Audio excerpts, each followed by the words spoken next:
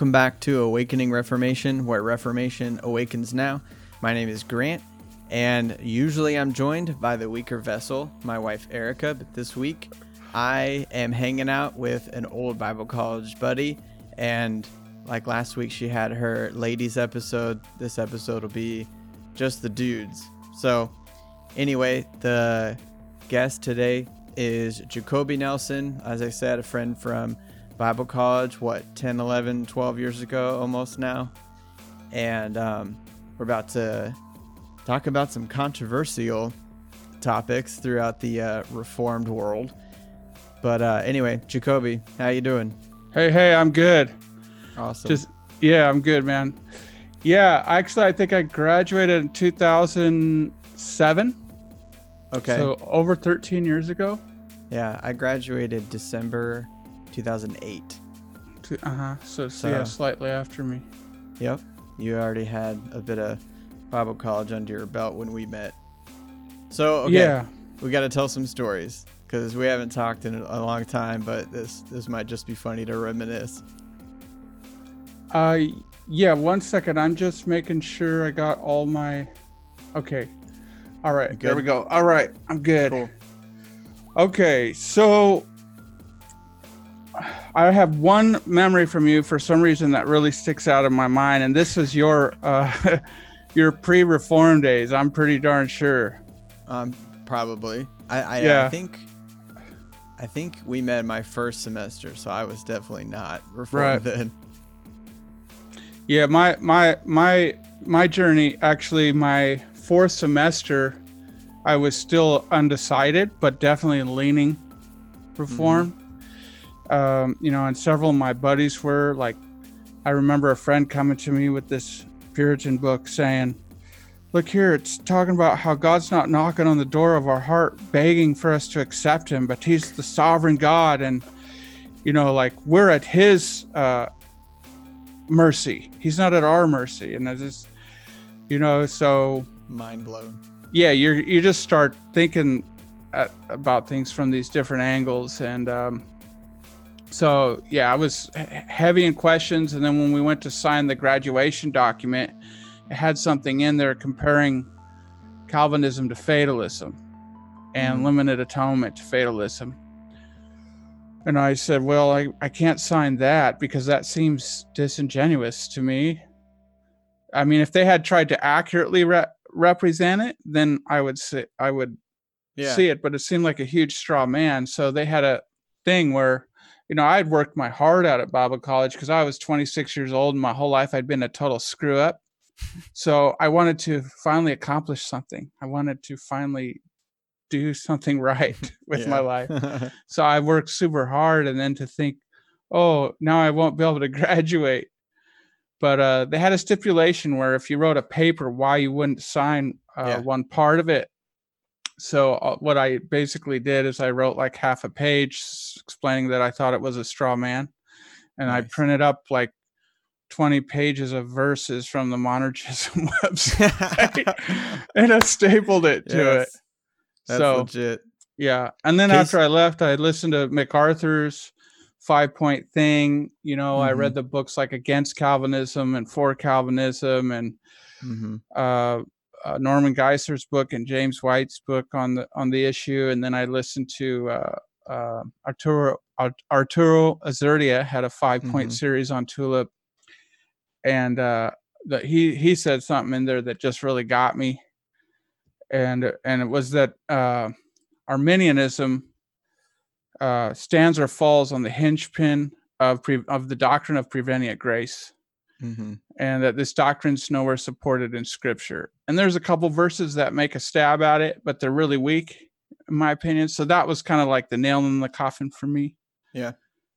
In my early stages of changing my mind and saying, okay, yeah, I'm a Calvinist. And yeah, so that was my journey in a really, really quick nutshell. But so the story with you that I had was how in Bible college they'd give us all 8 hours of work we had to do. What did they call that? M199. M199. Yeah.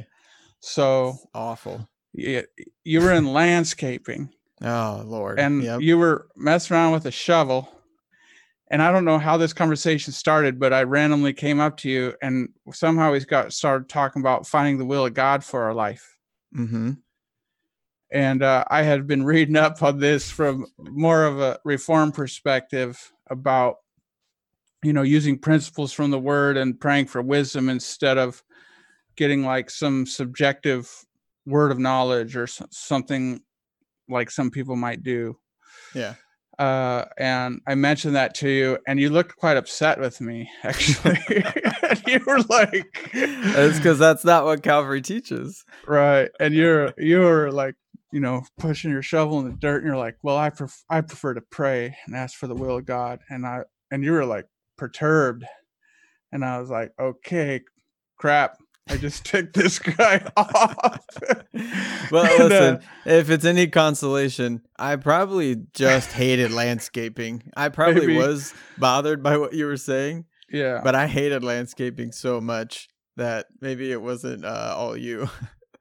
Yeah, well, maybe, but I did. Yeah, I was like, okay, okay. So for some reason, that's always stuck with me. And then, That's funny. later on, I can see that your theology was developing in similar paths to mine. So Yeah, and so right before Bible college, I had a boss. I did tile, and he was the first person, to my knowledge, to actually ask me, hey, have you ever heard about the doctrine of predestination? And, I have no clue. And he kind of shared a few things with me. And I think that was probably the first seed, really, that got planted in me. And then meeting people like you. And at Bible college is funny because you always knew who like the couple of Calvinists were. And because they were like, oh, don't talk to them. Their theology is, off the rails, but we'll pray for them and love them. really, But, oh yeah, I couldn't name them now, but there was always like that handful of people that you just knew were Calvinists, and that's like anathema in Calvary Chapel, pretty much. So, well, I never fully took that label. I would just challenge people with questions and say that I lean that way. And then a lot of the questions I would have in class, I never felt like I got intellectually satisfying answers for.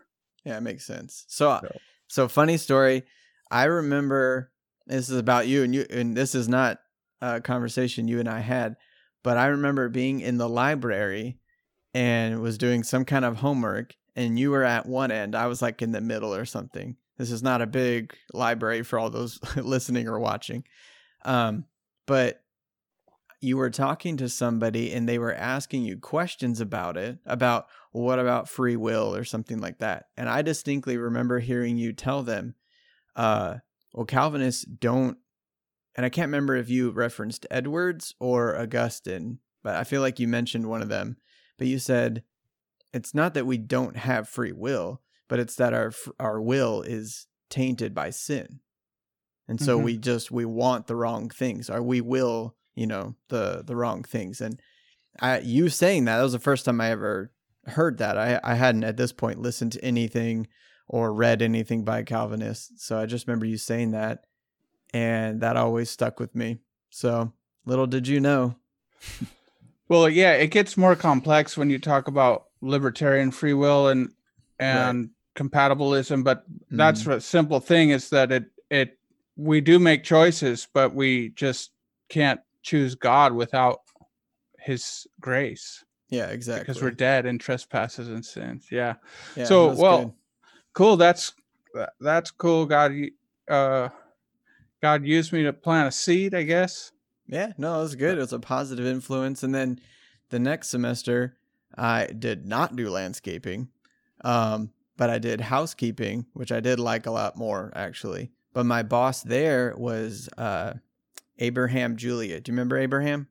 Yeah, he's actually Ardito's buddy. Nice. And he's obviously Reformed, and he would ask me questions about certain scriptures and be like, was that really what that means? Or what do you think this verse means? And he would just kind of plant those seeds in me as we're making beds and cleaning bathrooms and stuff. Well, he's actually Ardito's brother-in-law, not just his buddy. Yeah. Okay. David's married to his sister. Gotcha. So, or no, he's married to David's sister. He's married to David's sister. I got it backwards. Gotcha. Or maybe they married each other's sisters. No. I don't Who think knows? so. I have no idea. But they, All right. but he was a perfect example of someone who was not like cage stage jumping on you, telling you you're, a heretic or anything like that. He was super patient, but He's a gentle soul. yeah, but he was very precise and articulate, and that was good. That was a big influence in those early days. So, anyway, so if that is enough reminiscing. Well, yeah, but I am a little bit interested in hearing some more of the bullet points of your journey. Okay. If you want to share those. No, yeah, that's like no problem. Your your story. I love to hear as much of it as you would like to share that you think would be edifying and beneficial to hearers, to kind of hear about the development of your theology, because you were a little skinny kid with a landscape shovel, and now you look like a sergeant, and you're like making your kids read 8 hours a day. Exactly. You're like Mr. Classical Homeschool Education. And so at Bible college, I read Norman Geisler's Chosen But Free, and I read it trying to gather as much ammunition as I could against my Calvinistic friends. But the one thing I realized as I read that book was that Geisler's arguments required a whole lot more caveat, and they required way more qualifications of certain scriptures rather than just letting scripture speak for itself. I realized that when he quoted James White in the book, I would agree with James White understanding and interpretation of a bunch of these texts. And so I read that whole book, and like I tried to use it as ammo, but deep inside I was like, man, this doesn't even totally make sense. And I've always had, which I will praise Calvary Chapel for, but I've always had a deep desire to just be biblical, like let the Bible speak for itself, and to use wisdom when it comes to, outside sources interpreting it for me or whatever. I wanted to always go with the guy who seems to be just letting the Bible speak for itself rather than adding in philosophy or whatever other discipline into the text and make it say something that doesn't seem like it's saying. Let me see how I can explain this to make it fit into my preconceived narrative. Basically. Exactly.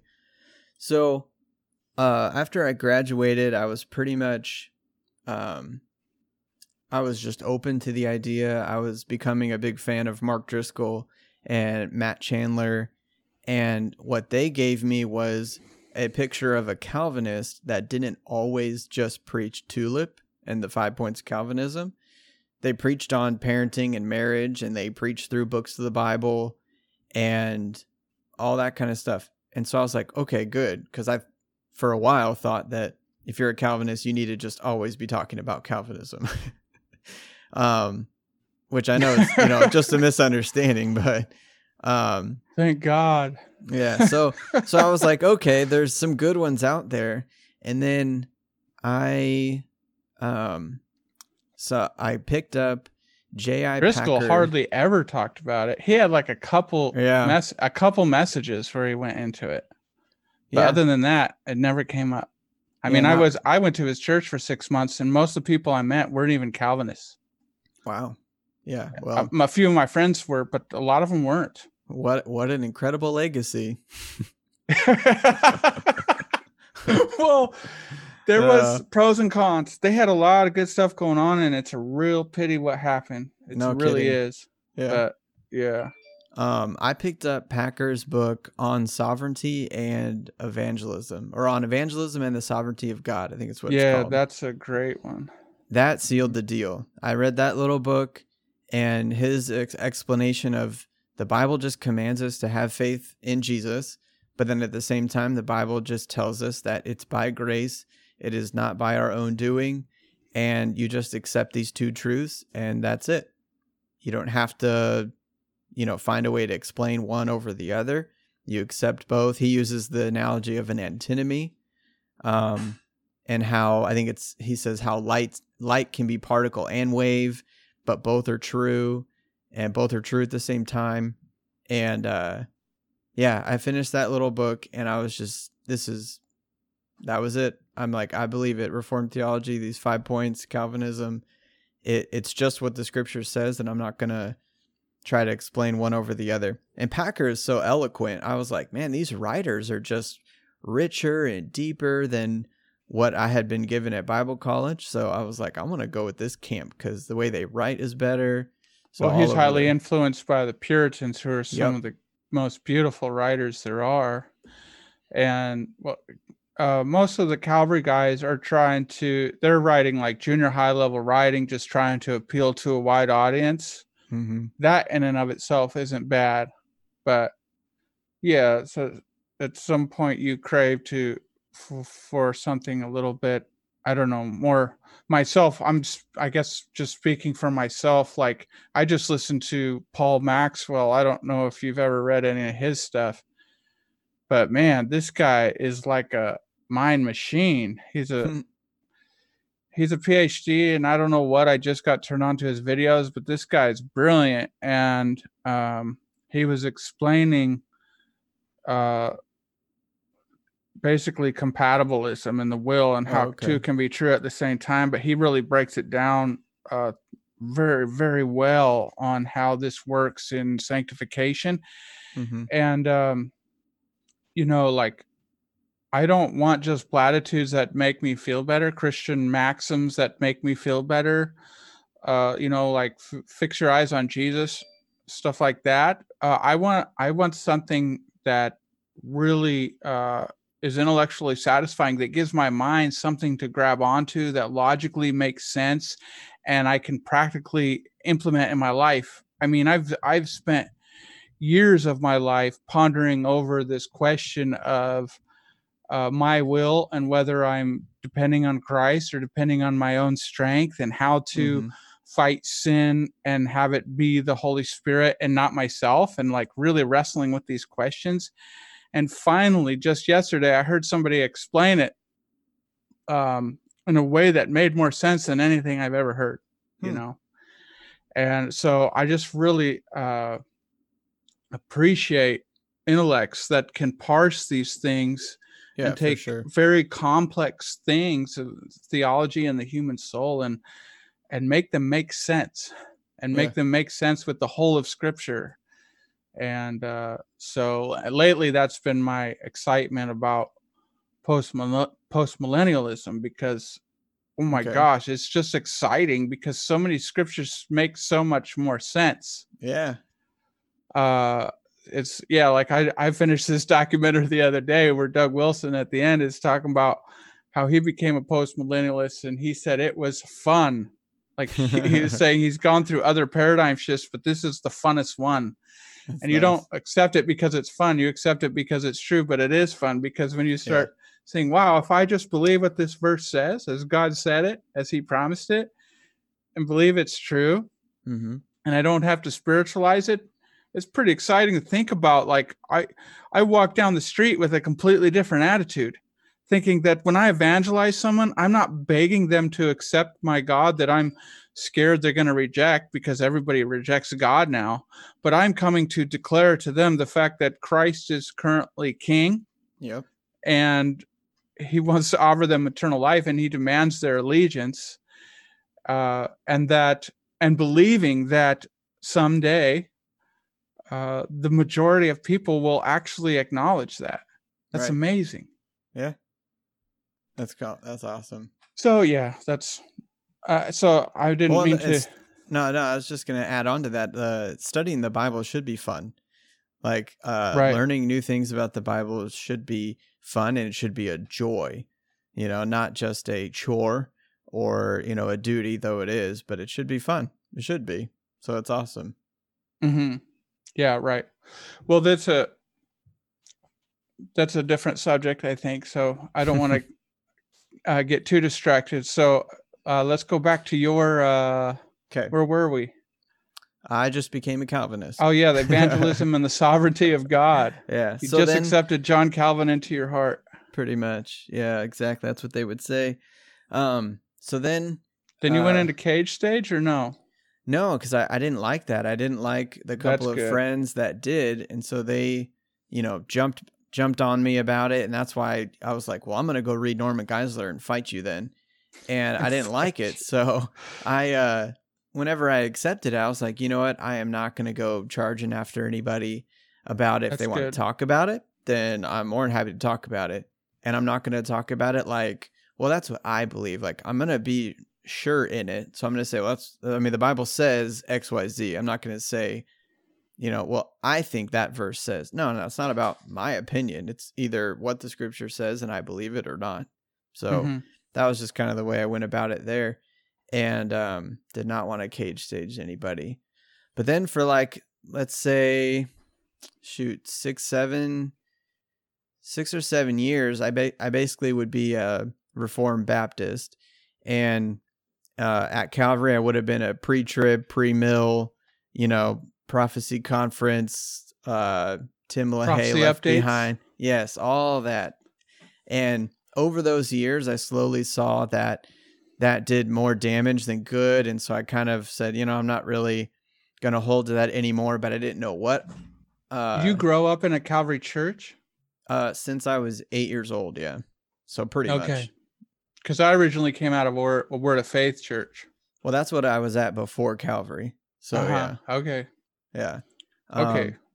But then my wife and I just, I don't know, just started listening to some podcasts, and it's funny because it all kind of happened in the same couple of months. We listened to a podcast of some Reformed Baptists, and they had a Presbyterian on their show to talk about baptism. And they had this guy on to present his view, and they were friends with him. But then to basically just lambast him and pick him apart. That was their whole thing. They wanted to have him on, okay, present your view, and then we're just going to destroy it.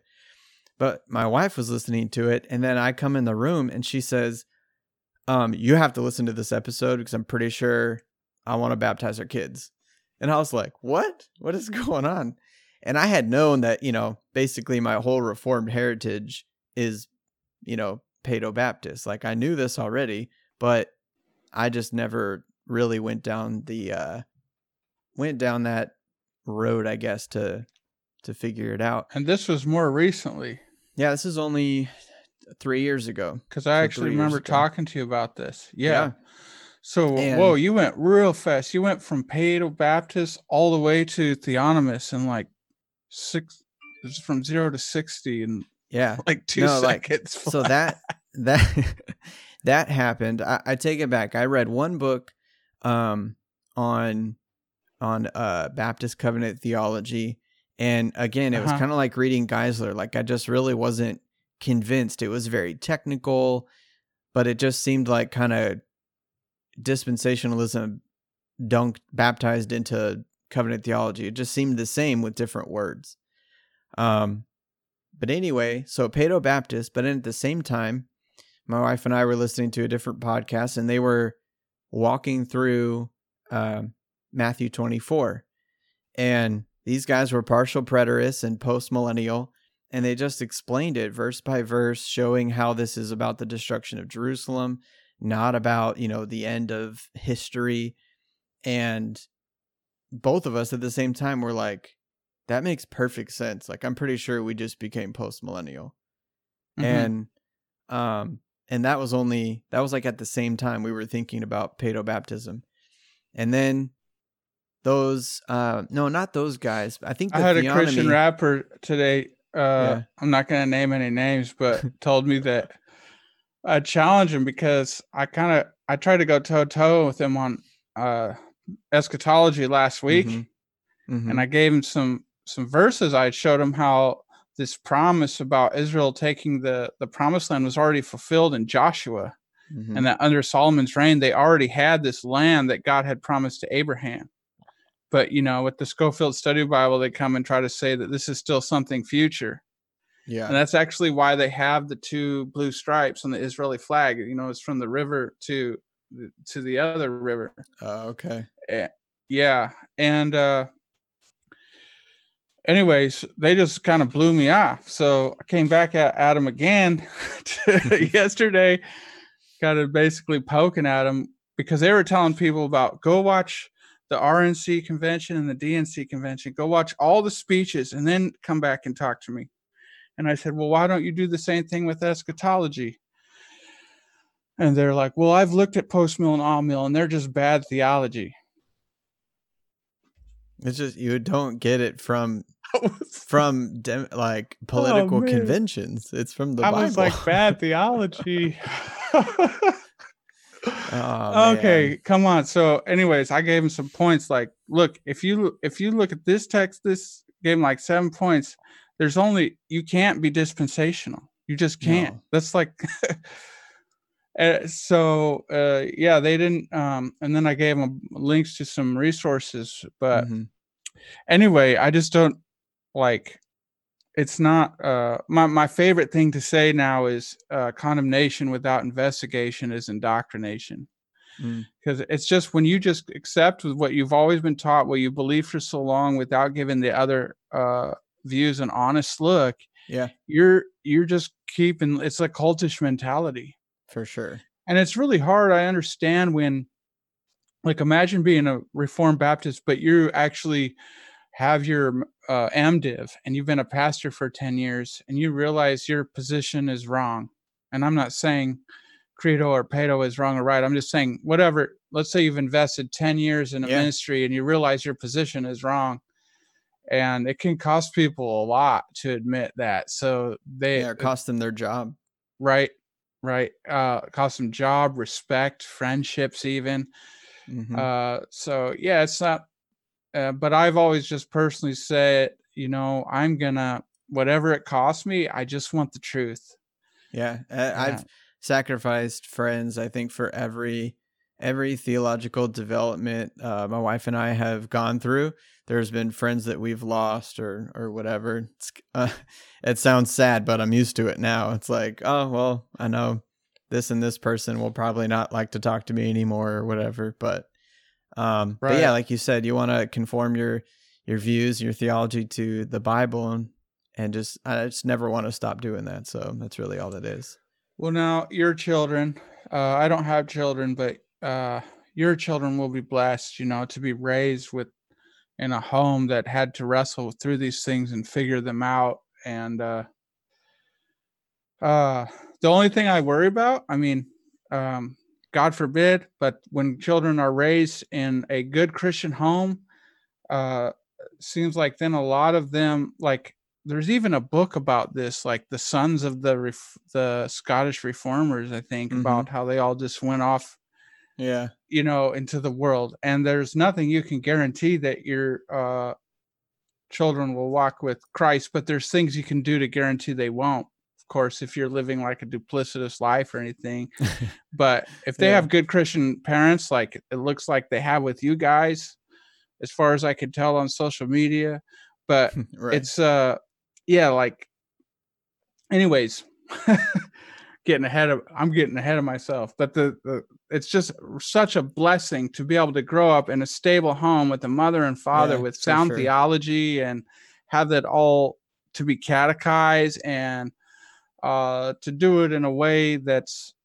alive and real and connects with the real world and the real life and actually helps them see how their worldview is the best and most superior worldview to have, and to understand why. And it's not just rote, rigid, dry, dead religion.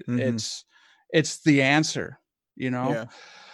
So that's really, really awesome that we're super blessed, and our kids, they love church. They hate when we have to miss it for any reason, and they, a lot of the joy and love I see in them is what I do remember as a kid, whether it's watching Christian cartoons or going to church, hanging out with church friends or whatever. So I definitely watch that and praise God for it. So, and pray for them constantly because they're in God's hands,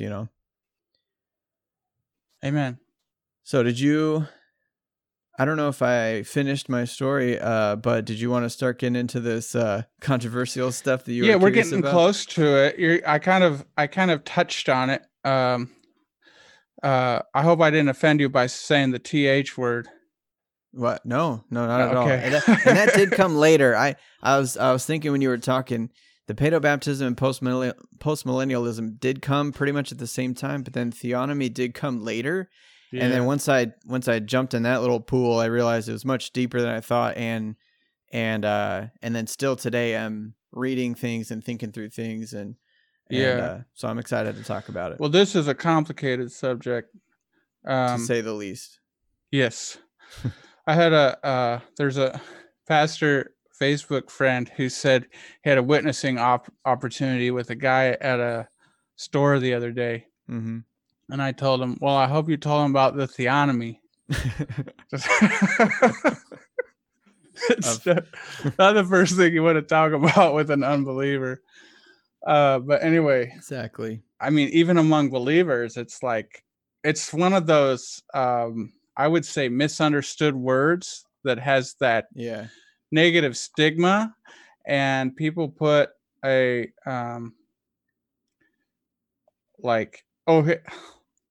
I have a friend who basically writ someone off as like, he's a theonomist, and I'm like, well, do you know what?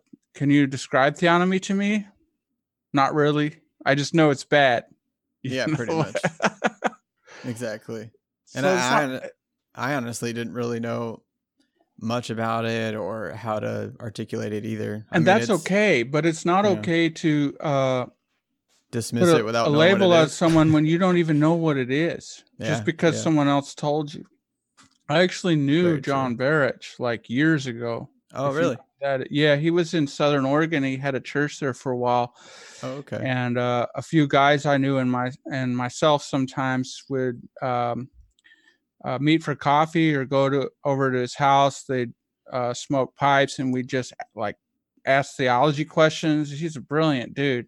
Yeah, he ended up in Texas, right? I don't. So my pastor here in Brooklyn basically studied under him. I think he was like either on staff or was like a Sunday school teacher at his church while he was in seminary or something like that. But he knew John Barrett really well. Okay. Well, this was around the time, I knew him around the time when Doug Wilson had gone to the Desiring God conference. Okay.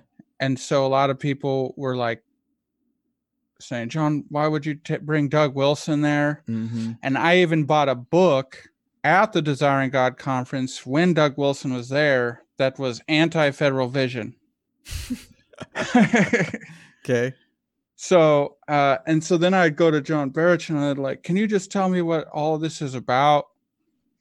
And he would, it's like you never really get like a straight, clear answer because it's such a complicated thing. Basically, what I was told is it's a conversation among theologians.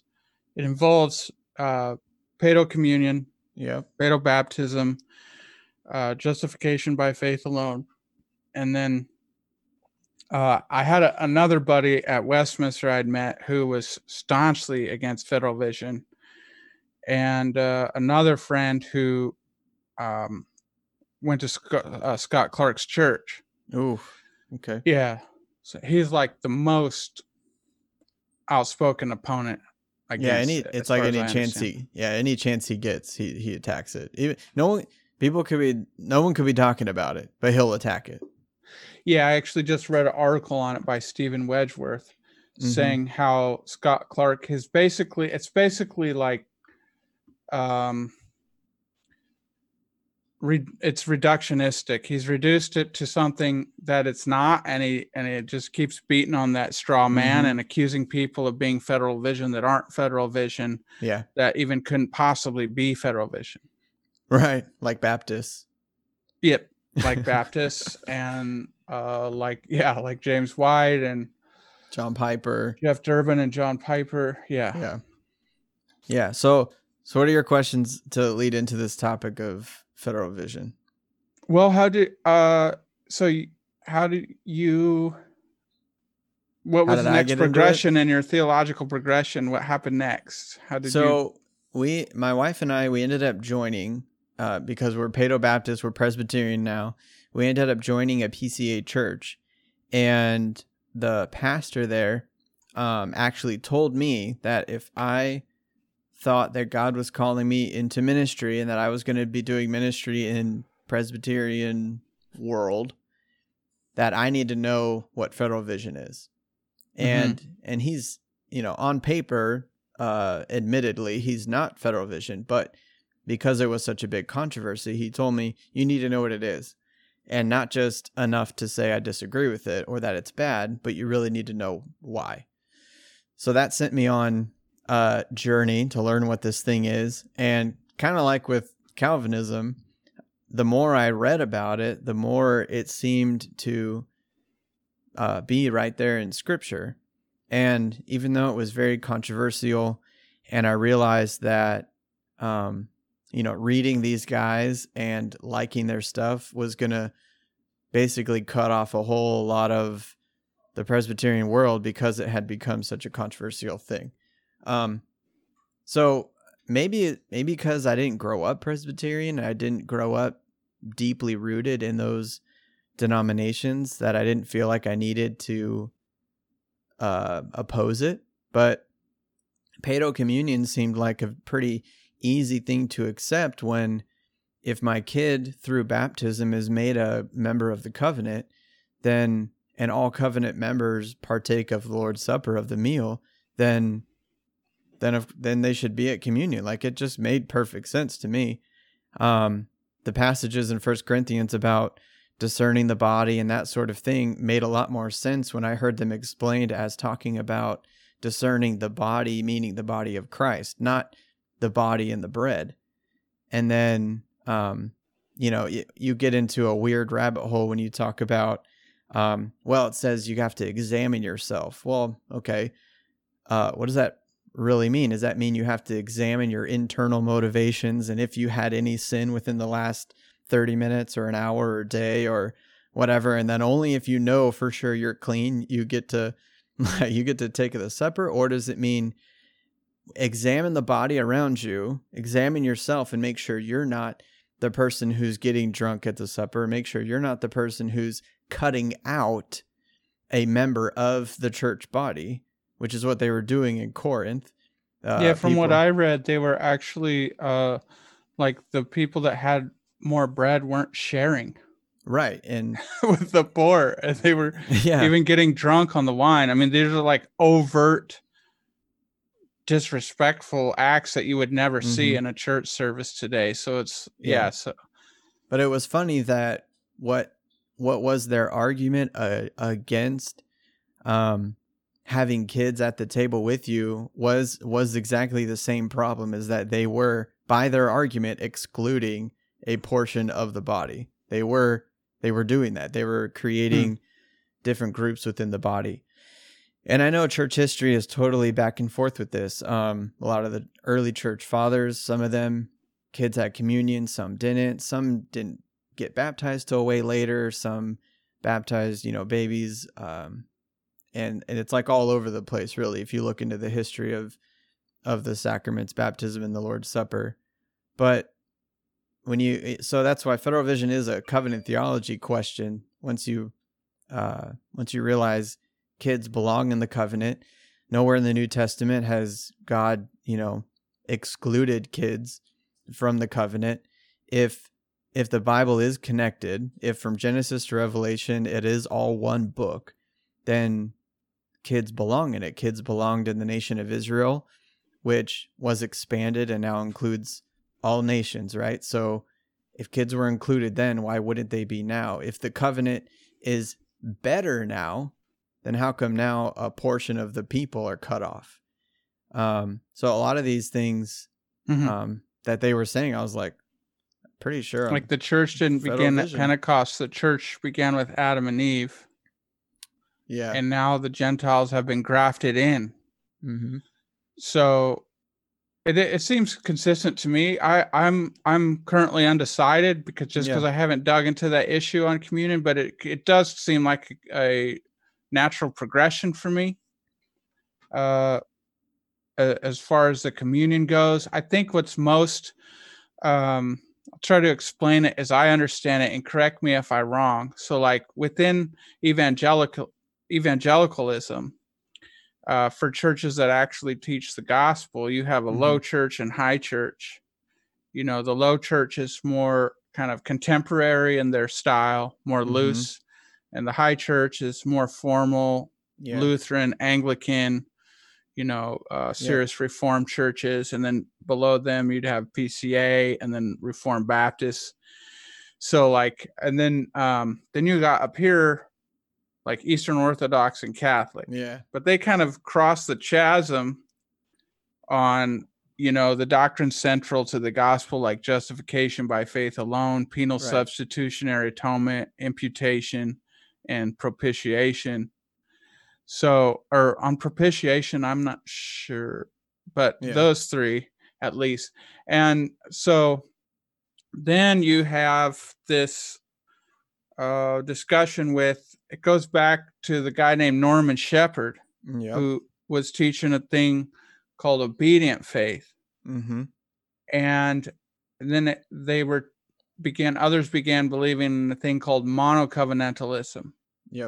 And I think this is where kind of the heart of the controversy lies, is with monocovenantalism and this concept of obedient faith or justification by faith alone. And it kind of gets muddled in between this high church, Reformed high church, and Catholicism, kind of somewhere in between that chasm. Yeah, because they would lay out like, like if the Catholic Church has all these different sacraments and they have penance and all this kind of stuff, this seems to sound like, okay, well, if you're obedient in your faith, that's what makes you righteous. And then it seems that the reformers come at the opposite and say, no, it's just faith. That is what makes you righteous. Right. And so you when you hear a Federal Vision person, like Norman Shepherd, well, he wasn't Federal Vision. He wouldn't. No, he wasn't. But he had influence Forerunner on kind of the beginnings of it, I guess, some of the ideas. So what I wanted to finish up saying was, so in that chasm, down closer to the bottom, closer to Reform, you had guys like Doug Wilson. And then you had different guys kind of scattered throughout with differing views. It was more like a stream of guys thinking and writing and trying to, I guess, develop this progressive movement that ended up fizzling out. Yeah. And then, but more towards the top, closer to the Catholic version, you had Peter Leithart and James Jordan, I think. So, and then also in this conversation come guys like Gary North and Rushdoony and David Chilton. I'm not sure exactly how they relate to Federal Vision, but among the theonomists, it seems to me, because I'm just starting to, look into this stuff, relatively recently, but Gary North and Rushdoony seemed the most controversial. Like on the Wikipedia page, I guess Van Til pretty much said, no, I don't have anything to do with these guys. More or less. I can look up the exact wording, but he made some kind of statement. But it's Wikipedia, so you never know. You gotta confirm. Yeah. Well, what the Federal Vision thing was a lot about, this is what I have gathered, and I know if anyone is listening to this who knows more than I'm sorry if I sound ignorant, but what it seemed to me was that they were trying to recover an objectivity of the covenant where the person truly in front of you is a Christian, and that our Christian faith is not just a subjective thing. And you can trace this back to the temptation, the ever-present temptation of Gnostic tendencies, where we kind of want to have this higher knowledge that's out there in the spiritual world rather than what is material and what's right in front of you. And so what you see with, and this is where maybe Puritan movement went wrong, was that there was an overemphasis on like your personal spiritual regeneration and experience of the Holy Spirit, which is a thing you can't see, right? And then you end up getting a lot of people who are like, the Second Great Awakening was awful. There's a lot of people just generating crazy emotions, and that became your faith, was your experience, rather than what are the actual signs that God's given you. Baptism, Lord's Supper, that is what should tell you I'm a Christian close to God. Those things, those physical things, the body of Christ and that sort of thing. The whole invisible, visible church dichotomy. That's another thing that people will a lot of times overemphasize, and Calvinists do this too much, where they talk only invisible church, only election in the unknown mystery realm, and neglect to really talk about the elect people of God, the church. It's usually individual. And I think what a lot of this guys, James Jordan and a lot of the Christian Reconstruction guys, were trying to recover a corporate mindset with the people of God, and have it not be so individualistic. Now, like Doug Wilson always says, there's a ditch on either side of the road. You can go too far on the corporate and the material and the here and now visible side of it, which would be, like you said, the high church, the Catholic and stuff, Eastern Orthodox and high church Anglican. Or you can go on the other ditch where it's all invisible, it's personal, individual, and everything is just 5 points of Calvinism, basically. No sacraments and all that kind of stuff is neglected. And you see that with a lot of probably like 1800s Reformed circles, where things like the sacraments and stuff like that get largely neglected. Now, they may have been fighting other fights, and I'm getting into other stuff now, but you do see that the kind of like church liturgy and church life in that way is sort of neglected over against other things. But really the objective subjectivity is what they were trying to recover, is some part of that objectivity. What I prefer to do is to really try to keep the both hand in hand all the time. God is sovereign and in control, and he rules everything, and it is a mystery. But at the same time, you call your fellow Christian to repentance, to use wisdom in their life to make decisions and live out your life here on the ground with dirt and air in the physical world. But at the same time, you always know that God's in control. He's sovereign over all things. And, I don't know, keep those two running parallel all the time. Because there are some in this Federal Vision controversy that I think have gone too far to say things like, you are regenerated in your baptism, right? Like that's an over objectification of baptism, right? But at the same time, I would say that baptism is a means of regeneration, that it is something that the Holy Spirit uses to work in someone's life, but it's not the only means. Preaching obviously is a means of, prayer. There's other things that God uses in our life to bring about new birth. I don't know where to go from here, but if you want to jump in. Okay. Well, so part of the controversy, I got a couple notes here. So part of the controversy was the Paedo communion thing. Obviously, I think their concern was, are we over-promising? Are we telling these kids more than we should, right? We're telling them they're a covenant member and they have full rights to everything. Well, a lot of mainstream evangelicalism has a completely different concept of what communion even is. Yep. Well, that's true too. I mean, I guess both would agree that it's that we're doing it in remembrance of Christ and his sacrifice. But what I always remembered was pray, examine yourself if you have sin in your heart, Mhm. Sometimes even if you had like a grievance against someone who was in that room, you might even go talk to them and ask for their forgiveness. Mhm. I've experienced that with people a couple times. It's just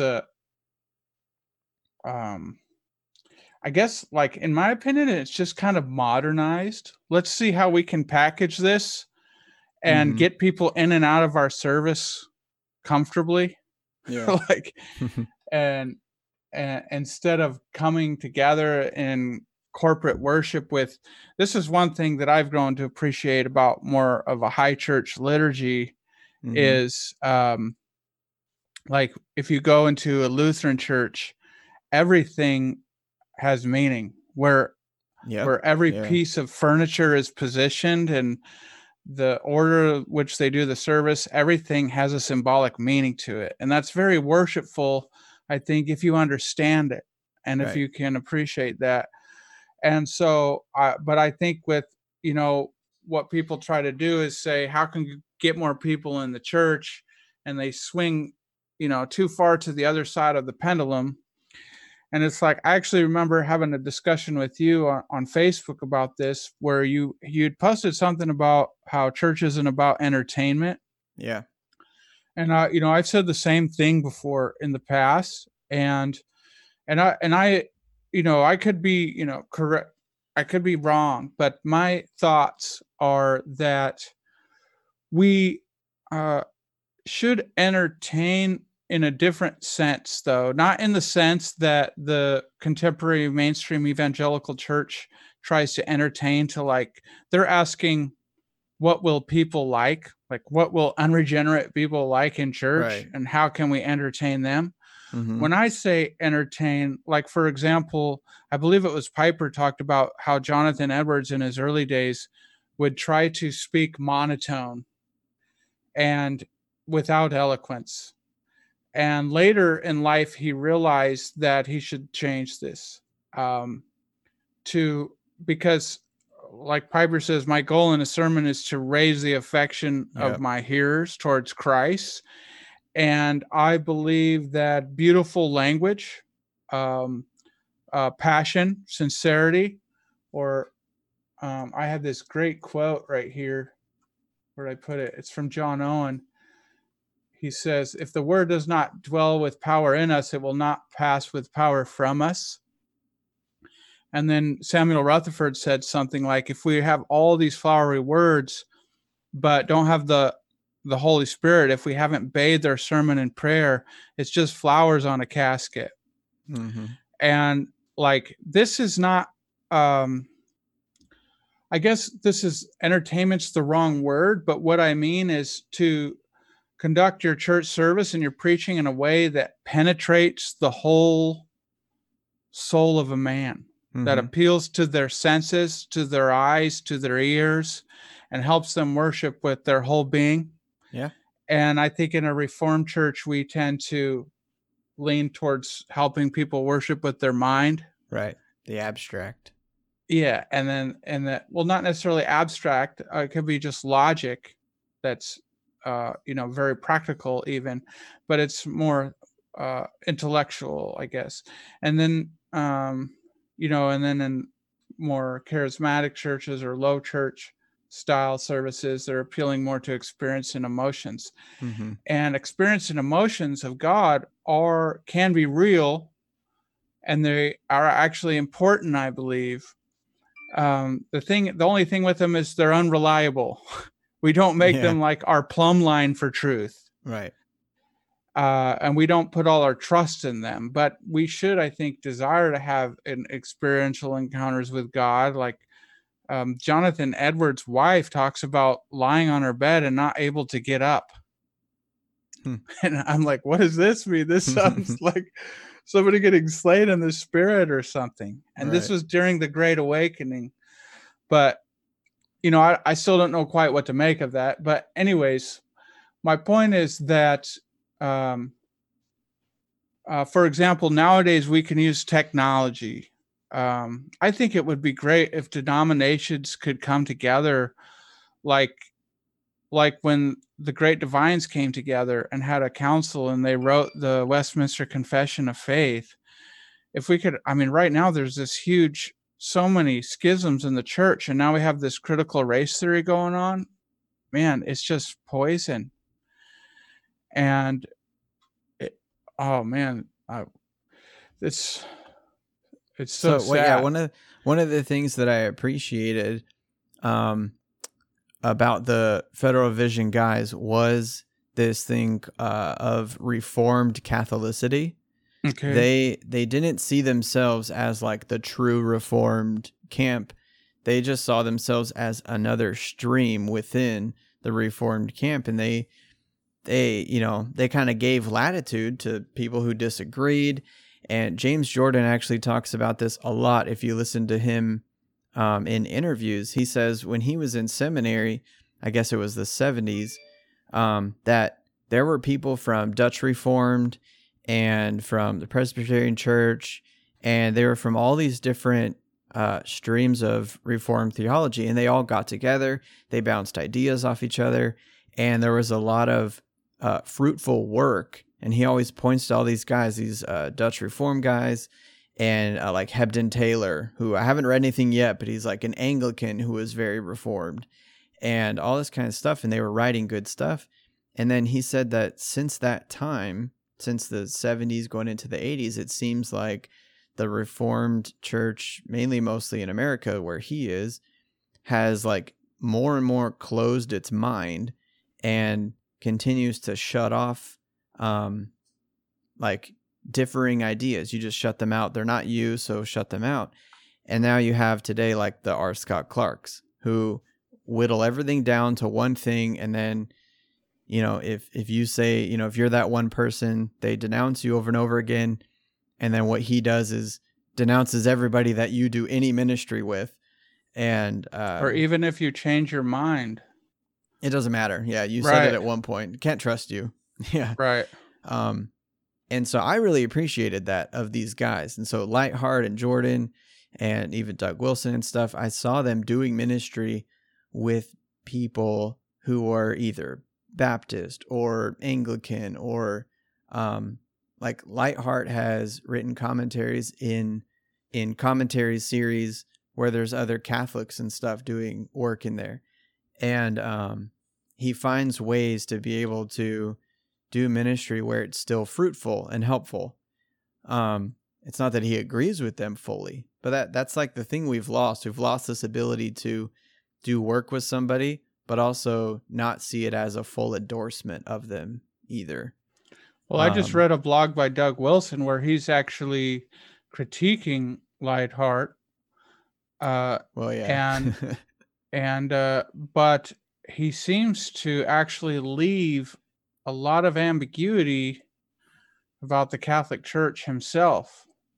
Yeah, that's the funny thing, is that Doug Wilson is pretty, how shall I say it? He's pretty sure in his beliefs and where he stands with things.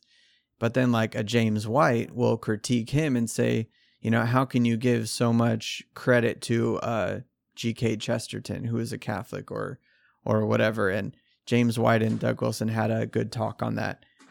And anyway, but you see Doug Wilson work with Baptists a lot. He goes on Apologia Radio a lot. You mentioned him going to Desiring God. But anyway, I'm okay with Doug Wilson now after doing my own digging. Mm-hmm. And what I'm really wondering about is I just read a book by Rushdoony. It's just a short book, but really interesting. It's on Revelation. Yeah. It's called God's Plan for Victory, or it's about postmillennialism. Oh, yep. And great book. Really great. I listened to the audio book, but it was a while ago. And I really like this idea of the soft theonomy with the general equity being carried over, because if you understand Old Testament, New Testament continuity, and you understand that God's law is perfect and eternal, but you also understand that it applies contextually to the society, there's still eternal principles there that apply for all time, mm-hmm. and that guide us in how to love God and love neighbor. Right.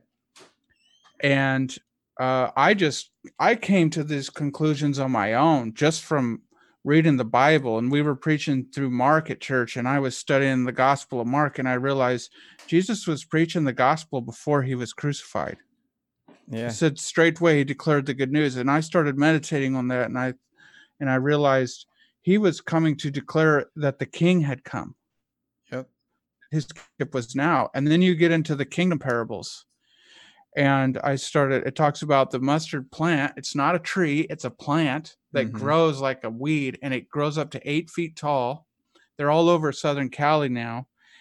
And says the birds of the air come and rest in its branches. And then I'm reading through a couple commentaries tell me these birds in Old Testament symbolism represent evil rulers. So I began to think about how Christ and the principles through the church that have been, preserved through the church and through the Reformation have influenced the U.S. Constitution. I mean, I'm not saying the U.S. Constitution is a divine document by no means, but anyways, my point is that these principles have preserved society as it is. Yeah. And if we didn't have it, if we had just this other Hegelian dialectic wars going on between fascists and socialists and communists and whatever else there is, without this principles that have brought what freedoms we do have, it would be chaos in the world. So I think we're all benefiting. I don't want to use the word common grace, but this common goodness that we've all received from God and we've all benefited from. And I don't think it's done yet. If you see how much this message has spread throughout the world, Jesus said that the kingdoms of this world would not prevail against it. And imagine that Christianity's still around and doing well. My pastor, on that note about the goodness kind of spreading all over the world and that effect happening, my pastor brought this up some weeks ago, and he said, you see the gospel affecting the world in that, 1,500 years ago, a debate over how we gave money to the poor would have been unthinkable. Right. 1,500 years ago, it'd been kill the poor, leave them over there. We don't care about them. What do you mean give them money and provide them housing and whatever? And then now we're on this end of things, and the debate is, how do we do that? Do we do that by charitable or taxes, or, now we're debating just how we do that, not if we should. And that's the effect of the gospel and Jesus' kingship spreading. Such a profound effect. So I started to think about this, and I was like, well, Christians would say, well, I don't want to get into politics. And I was like, well, Jesus is a king. It doesn't get any more political than that. Every time the New Testament says Jesus is Lord, that was a political statement. Right. And I just came to these conclusions on my own. I didn't read any postmillennialist books or theonomist books. It was just reading through scripture and thinking about it, because I have a pretty, I'm kind of ADHD, scatterbrained. I don't have recall like Tim Keller does. I can't remember I don't have a photographic memory, but I am able to connect the themes through scripture and, know where things are and the concepts and how they logically connect together in sound ways. And I just started to see this. And then when I understood about the general equity of these eternal principles from God's word, and so then I've formulated a thing a friend of mine started to confuse me with a Dominion theologians. Yeah. Are you familiar with those guys? Not very familiar. I know people confuse theonomist and Dominion theology sometimes. Well, I looked into a little. They're Pentecostal charismatics who think we're supposed to subdue the earth, which I believe is actually true. Yep. And some girl had a vision that there were 7 hills that the church is supposed to infiltrate. And it's like business, politics, entertainment, media, education, and two others. I don't remember off the top of my head, but actually, so they say, well, as post-millennialists, I'd be curious to hear what you say about this. As post-millennialists, we come from the bottom up, not from the top down. So Right. we're not trying to but this doesn't make sense to me, because if you're trying to, impose on culture from the top down Christian ideals or Christian Mhm. legislation, like to force it.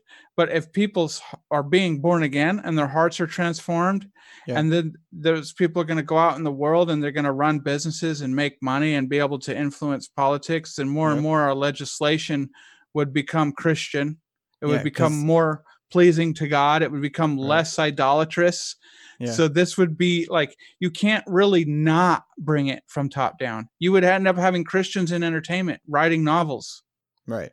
Christians on YouTube creating stuff. You'd have Christians everywhere doing things in the real world. So it's not a top down or bottom up. It's some Christians preach the gospel and other Christians go and work their job as a lawyer. Like, look at Mhm. Jonathan Edwards' kids. Exactly. They were all teachers, lawyers, politicians, Mhm. and judges, I think. Yeah. So, and these Senators and everything. post-millennialists. It's like, it's so anyways, I think the Dominion theologians actually got that part right. And that's probably controversial, and maybe somebody will show me how I'm wrong. But Well, they just I think got all their other theology wrong. Yeah, I They're think just the whacked out on problem everything else. I think the problem they would run into is they'd be like a dog chasing a fire truck. They would catch it and then be like, "Oh, what do I do now?" Because if you're not a theonomist, and this is where postmillennialism and theonomy usually goes together, is that once you do become that Christian senator, well, what do? You got to have some sort of standard that you apply at your job. And so that's where that general equity comes in. Okay, well, when I pass a law, or as I'm voting yay or nay for these laws, as a Christian, they should match up with biblical principles found in the law of God and everywhere else in Scripture. And Your Christian worldview, if you have a robust and consistent Christian worldview, will inform everything else in life. Right. And so, yeah, that's kind of where those go hand in hand. The Dominion theology would not, I don't think, I just could be wrong, I haven't really looked into it, I don't think they would adopt, the Mosaic law as kind of a principled framework for how to do politics or how to do public policy. Right. No, I don't know. I don't know what they do. They pray in tongues and march around buildings or something. Yeah, with flags. Know. Yeah, for sure. But I heard one guy say that we don't come from the top down, but at the same time he was praising Allie Beth Stuckey, or just basically saying how much they appreciate what she does. And she's a political commentator. Yeah. A Christian. So that in itself is top down. She's not like in a position of authority, but that's having cultural influence by not only preaching the gospel, she's commenting on politics. So in a sense, that's Christian infiltration into the world. Well, I think you'd agree. Like, I guess what we don't do top down is coerce, though. That is not a biblical way of bringing about, the lordship of Jesus in our world, is by coercion or force or by the sword, right? No, but by wisdom. Like I think actually, if I really wish more scholars and pastors, I wish I could have just 30 minutes with all the greatest theologian minds and just say this and ask them, just get in their ear and say, let's do this. Let's get the money. Because if, the thing is this kind of a catch-22, because money and power corrupts. But nowadays we have technology to decentralize money, and we could actually, if we were serious about it, decentralize power. But if we could decentralize money, because money issuance, the whole Federal Reserve concept is Keynesian, which is socialist at its roots. Yep. And then the graduated income tax is socialist policy also. And this is run by foreign bankers, international Mm-hmm. bankers, who have their fangs in everything, in oil, in they were doing weather stocks and weather manipulation. Yeah. There was a huge scandal about that.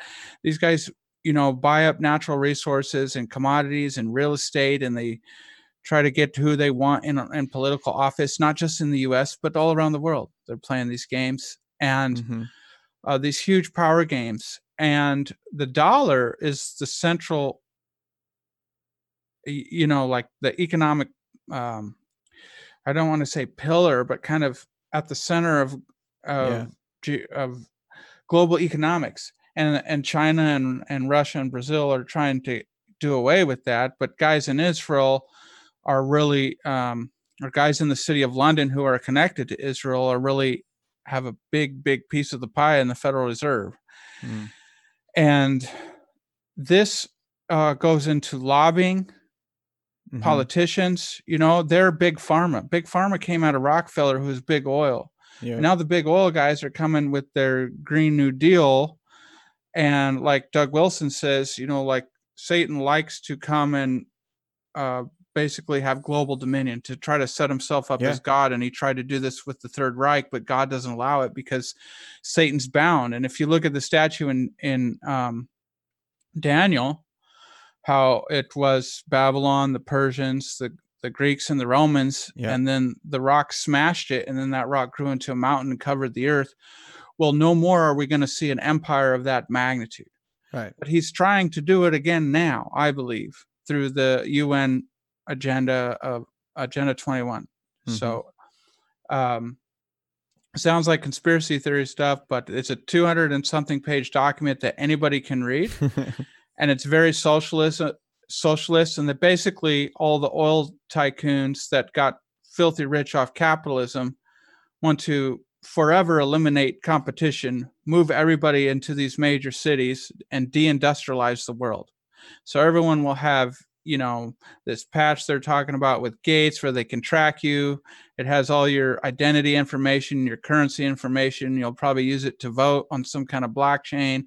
And, you will be a slave at the state. And as long as you do act and live how they want you to do, you might be okay. Mm-hmm. But so I believe this is what Satan is, as mocking God, as a parody of God. He wants to expand his kingdom, but I believe it will fall, but it won't fall by Christians pretending it's not there and just reading theology books. It'll be about Christians fighting it through prayer and through awareness and taking action against it. And if we really realized that we could have so much influence on the minds of children by infiltrating, not by force, by teaching. If we can get in the schools, if we could control the media, if we could get rid of pornography. They're trying to tear apart the nuclear family structure with pornography, with gay marriage, with the LGBTQ agenda. It's in every stinking Netflix show and every movie. It's ridiculous. Mm-hmm.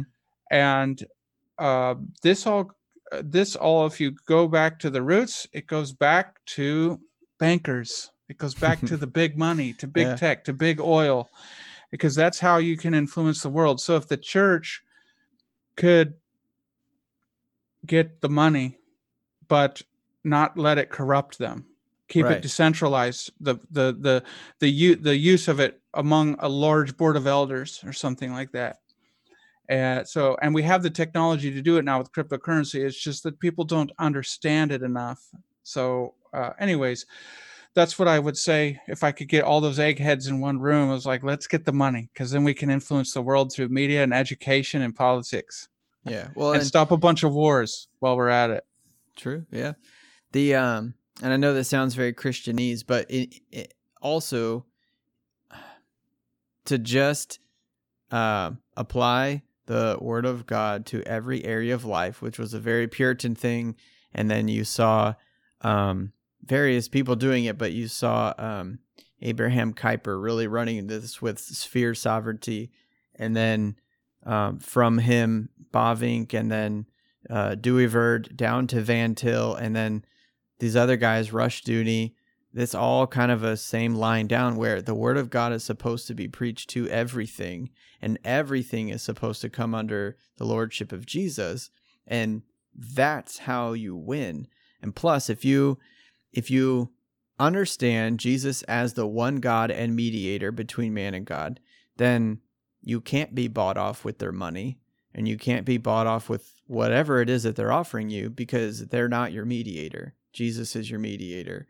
And that is where the church needs to go back to. And, I think politics and that sort of thing, the reason why the church oftentimes doesn't want to touch it is because it's something that they think they can still have autonomy from God. It's kind of like why a lot of people hate Calvinism to begin with, because it removes some of their personal power or some of their own autonomy, because they realize that it wasn't them, that it's been grace. And politics is kind of this thing where, God think doesn't. It's more, it's usually emotional reaction, I think. Yeah. But God doesn't touch politics. You know what I mean? That's still something that's just mine, and I can kind of do whatever I want there. God's not in charge of what I do there. And I think that's part of the lie.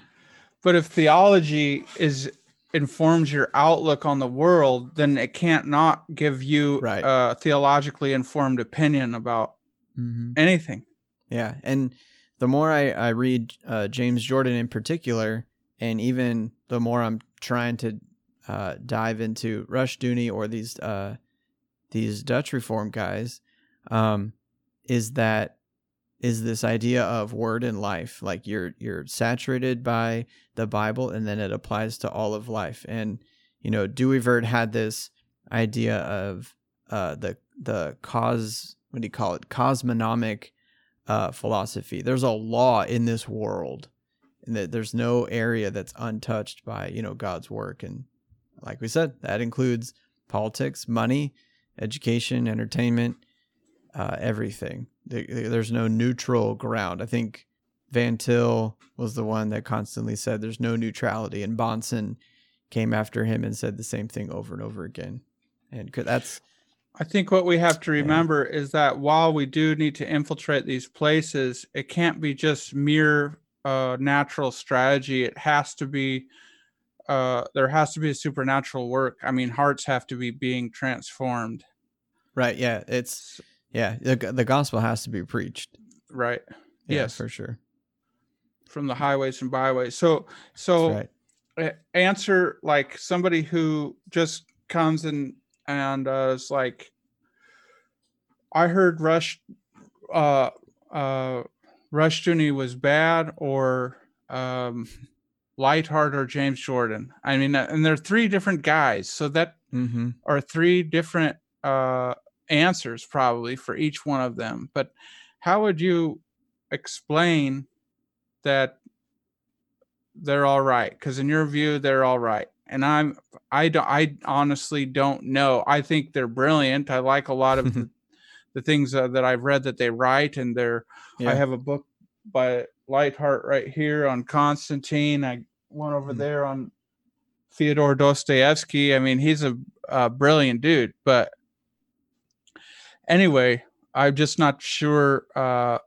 I can't post quotes of theirs in good confidence because they're so controversial. And it's not because I care what people think.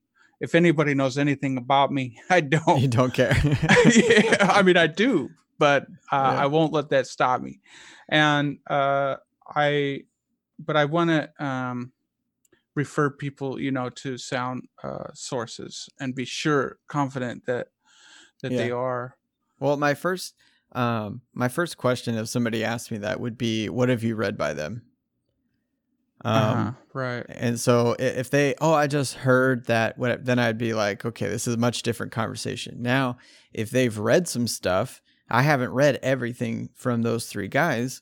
That'd be cool if I get to one day, but I know enough about each one to be able to tell them, here might be some concerning areas. But I would love rather to highlight the good things. I don't know anybody that teaches through Genesis better than James Jordan. And I mean, it's mind-boggling because nobody teaches these stories like he does. And you think, oh, it's just Genesis. Go listen to James Jordan, read his book, Primeval Saints, and the way you look at Genesis will be turned upside down. And it affects the whole rest of the Bible. Lightheart has a Old Testament survey book I just finished, and it's fantastic. Them on the Old Testament is, I don't know anybody better. And then with someone like Rushdoony, what people have said is his ability to dice up culture and show you its idols. No one does it better with a word in life, reformed worldview.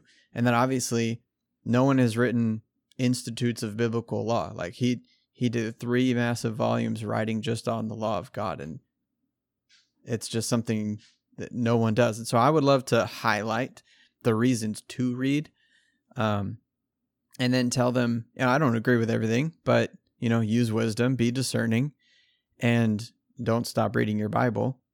And that's what I would tell them. But I definitely would wonder what they read. That would be my first question, though, to get into the God conversation. Right. Well, I haven't read a lot of their stuff, but what I would say is that if, I guess, yeah,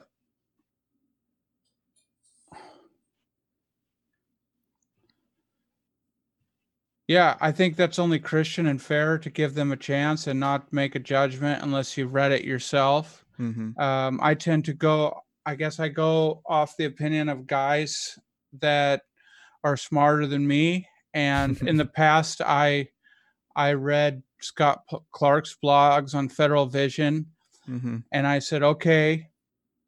But I didn't ever accept his criticism, even though when I would read that one blog he'd write, I'd be like, okay, this guy really seems sure. Right. And but I didn't ever give him my full confidence because I never heard the other side of the story. And whenever I would, it always seemed so vague.